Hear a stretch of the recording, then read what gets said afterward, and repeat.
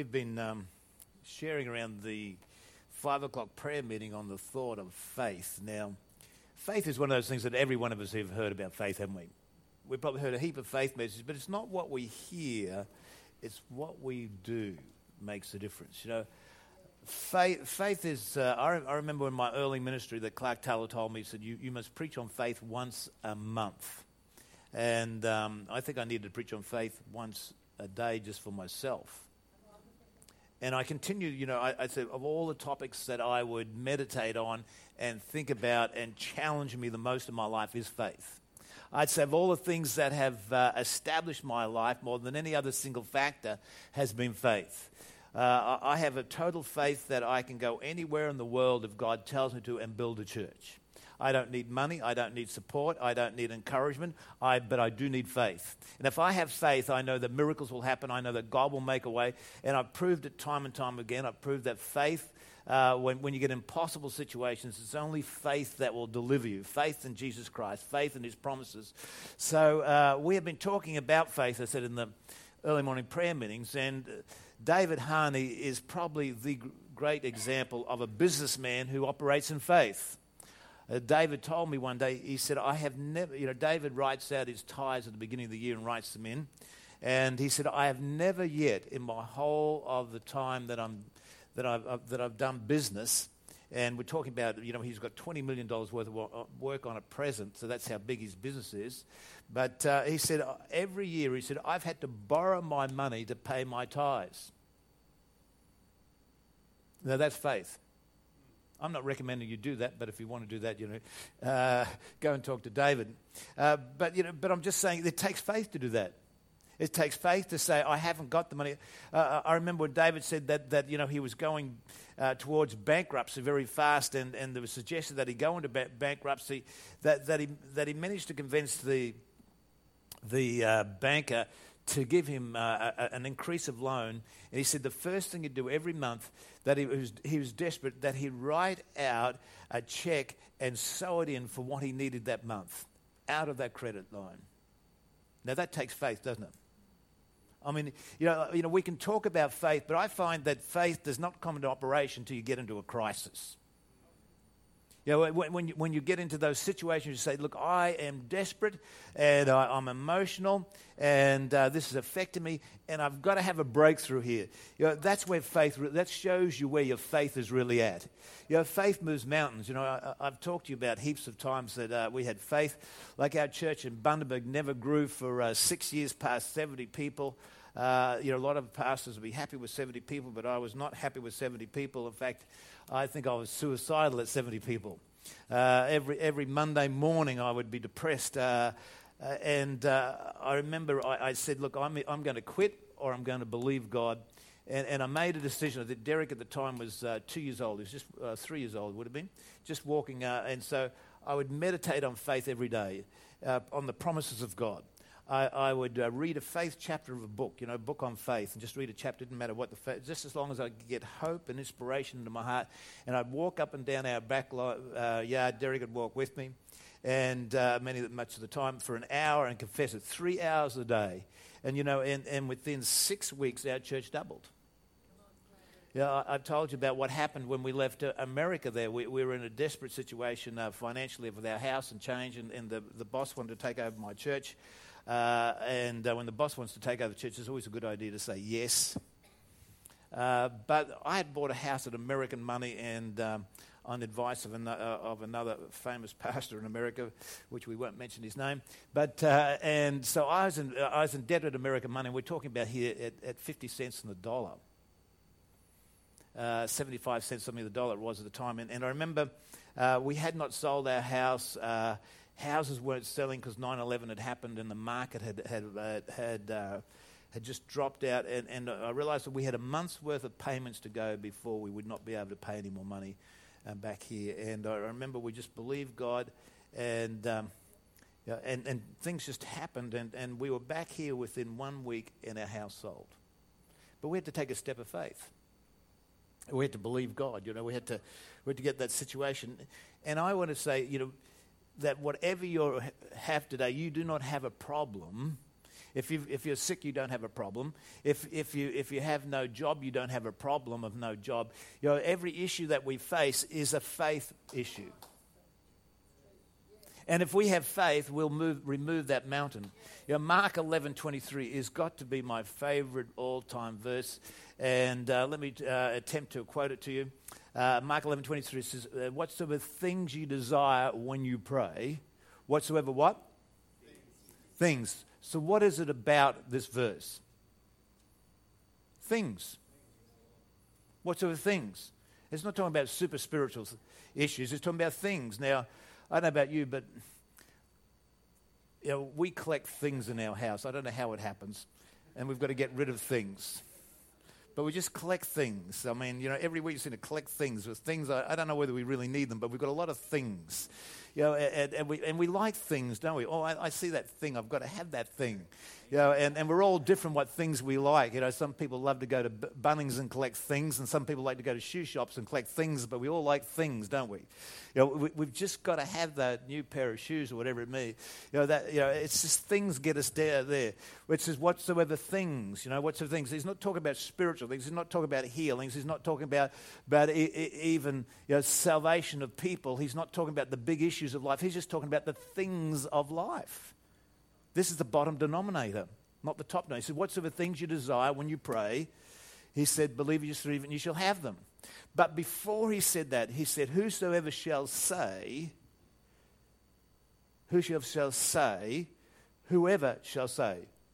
It didn't say the pastor shall say. It didn't say the elders shall say. It does talk about certain things that, if you're sick, call for the elders of the church. But it's not even talking about elders. It says, whoever shall say. Now, if you're here, you are a whoever. Now, that mightn't be a very dignified statement to turn to your next and say, whoever. Did you realize you're a whoever? And I wouldn't suggest you go home and call your spouse whoever today. But whoever shall say. I mean, what has whoever got to do? Say. It's not what whoever shall think. It's not whoever shall meditate. It's not whoever shall read. It's not whoever shall discuss. It's not whoever shall criticize. Whoever shall say to this mountain, be thou removed and be thou cast in the sea, he shall have whatsoever he saith. So faith deals with the whosoever and the whatsoever of life. And it deals with mountains. Now, I don't know about you, but how, if you speak to a mountain and tell it to remove, there's only one place that you can hide a mountain. That's in the sea. I mean, how are you going to hide a mountain? It's in the sea. Now, we could talk theologically about sea for a while from the book of Job, and we'd come up with some interesting thoughts about where the devil lives and everything else there underneath the sea, but that's not our topic and where Leviathan lives. But so whoever shall say to this mountain, if you've got something in your life that's got to be removed, you've got to speak to it. Whosoever shall say to this mountain, whatsoever things you desire when you pray. Now, I want you to notice something else about this verse. It's not about God.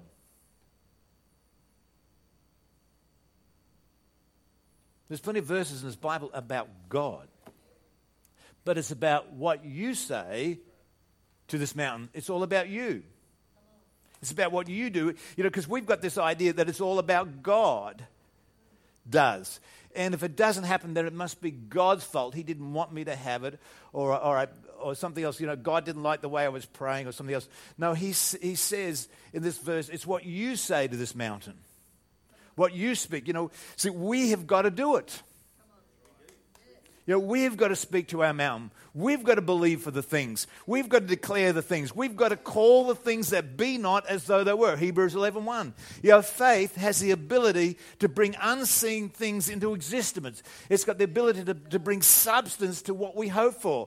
If you're looking for something, it says your substance of whatever thing you desire, it puts substance. Faith, Hebrews 11:1 says, faith is the substance of the things.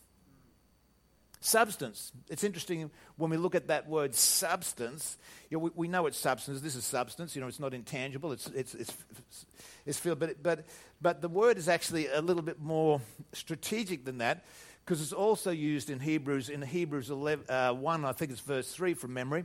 It says in Hebrews 1 verse 3, it says Jesus is some translations say I think most translations say Jesus is the express image of the Father. But the word there is hypostatus. It means standing in place of something. In other words, Jesus is the one who stands in place of the Father here. He's the express image, it says. So when I pray in faith, I'm meant to have the express image of what I desire. Now that's going to be 2 or 3 things we have to do. Express image means we have to use our imagination. Jesus said 3 times in the Gospels, he said, you have eyes that don't see. You've got ears that don't hear, and you've got hearts that are far from me. Paul says it in his epistles. Isaiah says it in his epistle. I get it from the book of Isaiah. But it's the foundation of life. What you see, imagination. I've got to see the express image. We know now, if you were to talk to any elite athlete, let's take a diver. Someone who's doing diving. Any elite athlete nowadays, that before they go out, or a diver, he's got the opportunity, while they stand in that ball and pause for a moment, because it's not a race with them, before they stand, they see their perfect dive. They in their imagination, they rehearse their desire, because they know that it does something to their body. It changes things. It brings, if elite athletes do it, then how much more should we do it in faith with God? Faith is an express image. Jesus, what do you see? Sometimes, we've got to be careful what we see, what we imagine. Now, I don't know about you, but I am not, I do not get sick. I say that, rarely get sick. Rarely get flu. Got it this year. But rarely get flu, rarely get sick. But when I do get sick, because I'm so unexperienced at sickness, these thoughts come into me. I'm going to die. This will never go away. I'm going to get worse. I'm going to be an invalid. Before too long, I'm permanently on the bed, never going to improve. Now, I don't know whether any of you do that, but I've got a sneaky suspicion that most of us are like the rest of us, therefore we all do this to some degree or other, And our spouse thinks we're wusses, and everything else there, and they complain about the wusses, but when they get sick, they become wussy too, so it doesn't make any difference.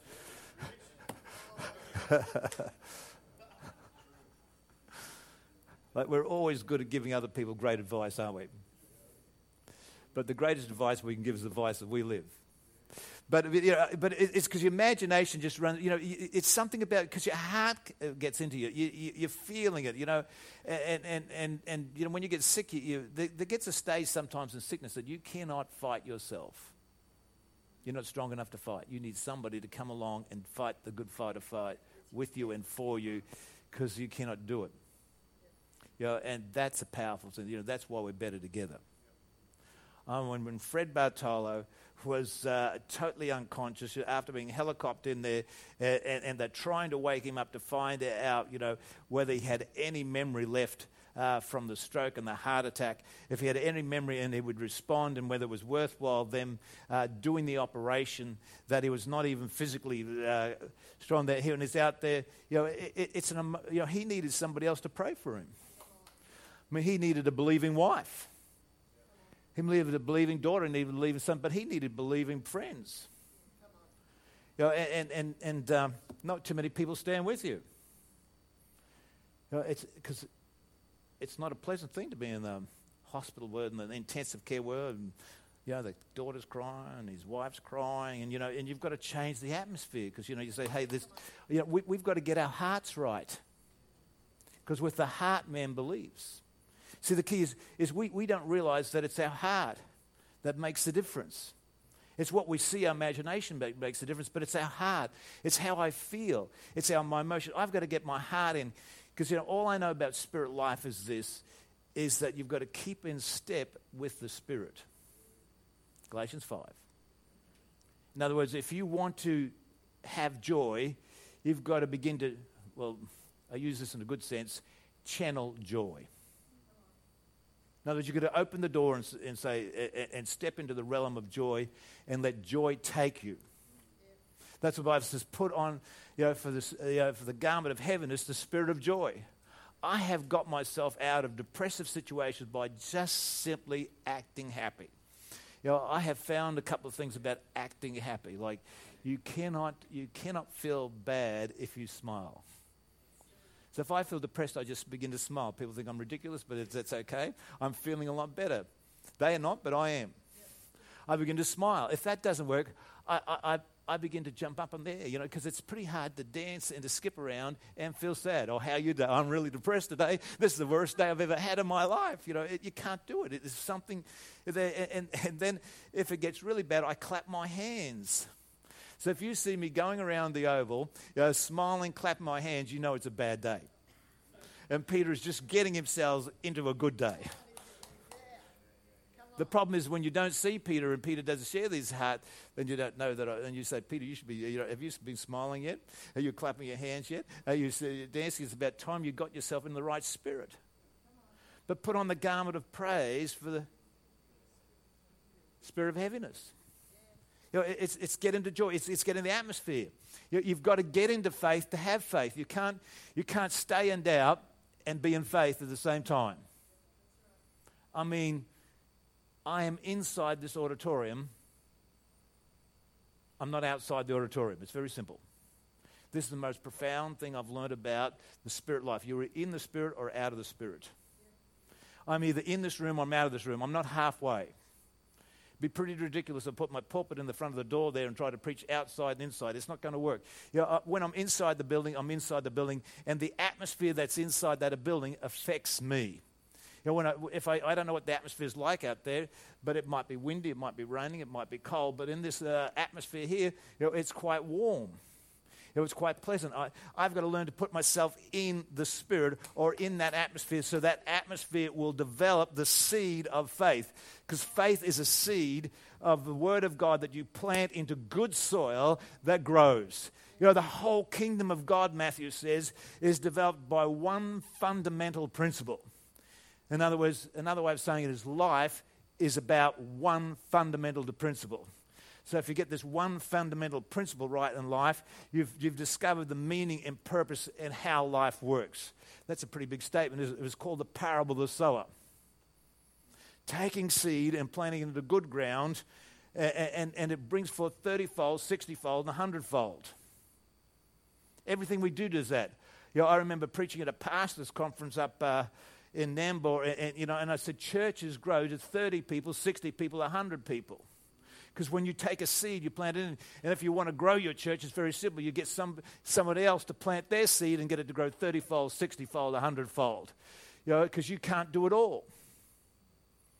And the more seeds you can plant into good soil, the more the church grows. It's pretty simple, church growth. That's the parable of sower. That's the parable of finances. Put in good seed in good ground, and it'll grow. It's the purpose of life, The seed is the word of God. Faith comes from hearing and planting and doing and actioning that word of God. What you say, we're going back again. I'm off track. How's my time going? Plenty of time here. I have no notes today. Just warning you. That's a dangerous session to be in because it means I don't know when to stop.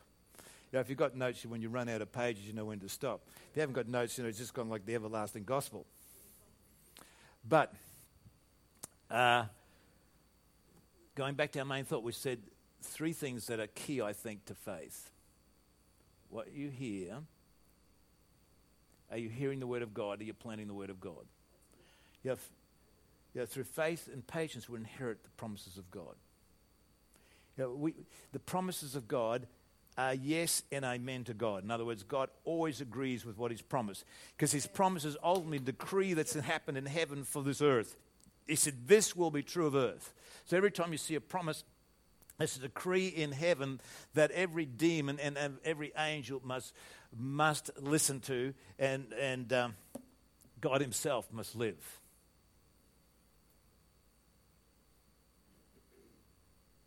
If you want to find the importance of decrees, go and have a look at Lindsay. Well, Lindsay's going to share it tonight, I think, there. But every promise is ultimately a decree. And so God has created, that's why it's yes and amen. So when God says, by his stripes you're healed, that's a decree. But Jesus Christ has died for you, and taken your sicknesses, that's a decree. Whosoever believeth him shall not doubt, that's the decree he's talking about.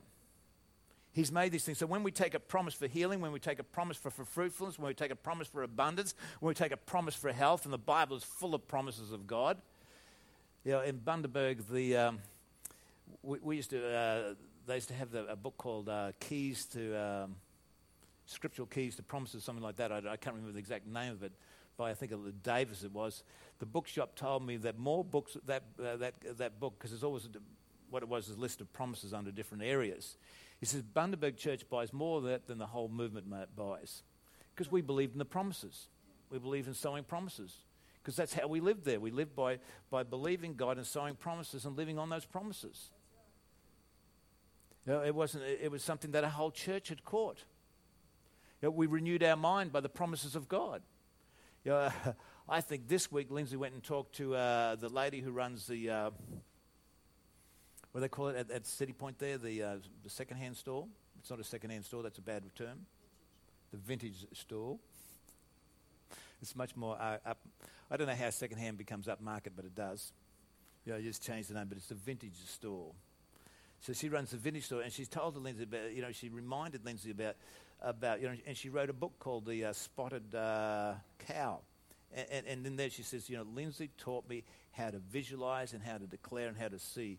And it's changed our family, it changed our marriage, it changed our life. I was talking to one of the other pastors who's a state chairman of New South Wales, and she said the same thing. You come and taught us on renewing the mind, just taking the promise and renewing it. He said, I have used that all my life since then. There's certain fundamental things in life we've got to be able to do. We've got to learn to renew our mind and keep our mind active on the promises. What do you hear? Because, what do you feel? What do you hear? What do you see? Do you sit down there and see the express image of what you're believing for? You just see it. Do you visualize it there? Do you spend time visualizing? And second thing, what do you listen to? Do you refuse to listen to doubt? Do you refuse to listen to negativity? Do you refuse to listen to the devil and say, I believe God, he's the only one I'm listening to, and I'm agreeing with that? And then the last one, of course, is what's in your heart. Do you actually feel it? Because you can go around and talk about God and don't even feel anything about God. That's what religion does. Religion says the right thing but feels nothing. It's got no emotion whatsoever. You go to a religious church and you can tell it because they'll say the right thing, and yet there's no feeling there. There's no love. There's no joy. There's nothing. There's no spirit, in other words, to catch. See, whenever you start feeling something, people catch your spirit. You can feel when people are depressed. You can walk in a house and you know that a person's had a big argument before you walked in there. In fact, you'll use the words, you can cut the atmosphere with a knife. Because we're building atmospheres. And faith can only live in an atmosphere of what you see, what you hear, and what you feel. Mark, and if you keep on speaking to that mountain, it will leave. The Bible says through faith and patience. Faith would be a great subject if it wasn't for the word patience at the end of it. And then it says, fight the good fight of faith. Faith is something you've got to fight. You've got to fight your imagination. You've got to fight your wrong imagination. You've got to fight your wrong feelings. And when the doctor, I find this, last thought as I close. When somebody with authority says something, it is very hard to ever get it out of your spirit. The most damaging thing that's happened to your life is something that your parents said to you. Isn't that true? Dad told me I'd never make anything. Dad told me that I was a talker, and I've been a talker all my life. The second most damaging person in your life is your school teacher, because they have authority. I ask 60-year-old people and said, can you remember something that your school teacher said to you, in a negative fashion? They all put their hand up. Now, that wouldn't happen today, would it, Lorraine? The school teachers are much better. But no, they are. I think they are. We've learned some lessons, thank God. But, when I was at school, nobody liked school. Now you could ask a kid whether they like school. 90% say they do. And the one that says no, it's not the school's problem, it's his rebellious nature's problem. But, if pastor says something, and of course the big one for us is the doctor. The doctor's got all authority. If you have any problems, the doctor knows best, doesn't he? So if the doctor says, you've got cancer, then, who am I to doubt the doctor? It's going to be a fight to break that thing. Sometimes, the worst, the worst things to read is all the problems you have from medical issues. If you take this tablet, you're going to have these symptoms. I find that if I read the symptoms of a disease there before too long, I'm thinking about I've got every one of those. I'm getting that disease because I've got all those symptoms somehow. I don't know what it is, but the imagination just runs wild if you don't fight that thing. You've actually got to fight it. You're going to just fight it and say, I refuse to believe that. That might be true, but not true for me because I've got something higher than that faith. I started this message, I'm finishing on this thought. David said, every prayer meeting, he said that there's two things that God marveled at. Only two things that Jesus marveled at, I should say, in the Gospels. Only two times did he marvel. One was when they had great faith. Centurion, I've never seen so great faith in all of Israel. He marveled, it actually says. The other time he marveled was when his disciples came back, couldn't cast demon out, and he marveled at their lack of faith. In other words, the thing that God takes notice of is faith. Without it, we can't please him. Bless God. Well, what have we got to do today? Get in faith. Faith is our deliverer, our healer, our everything.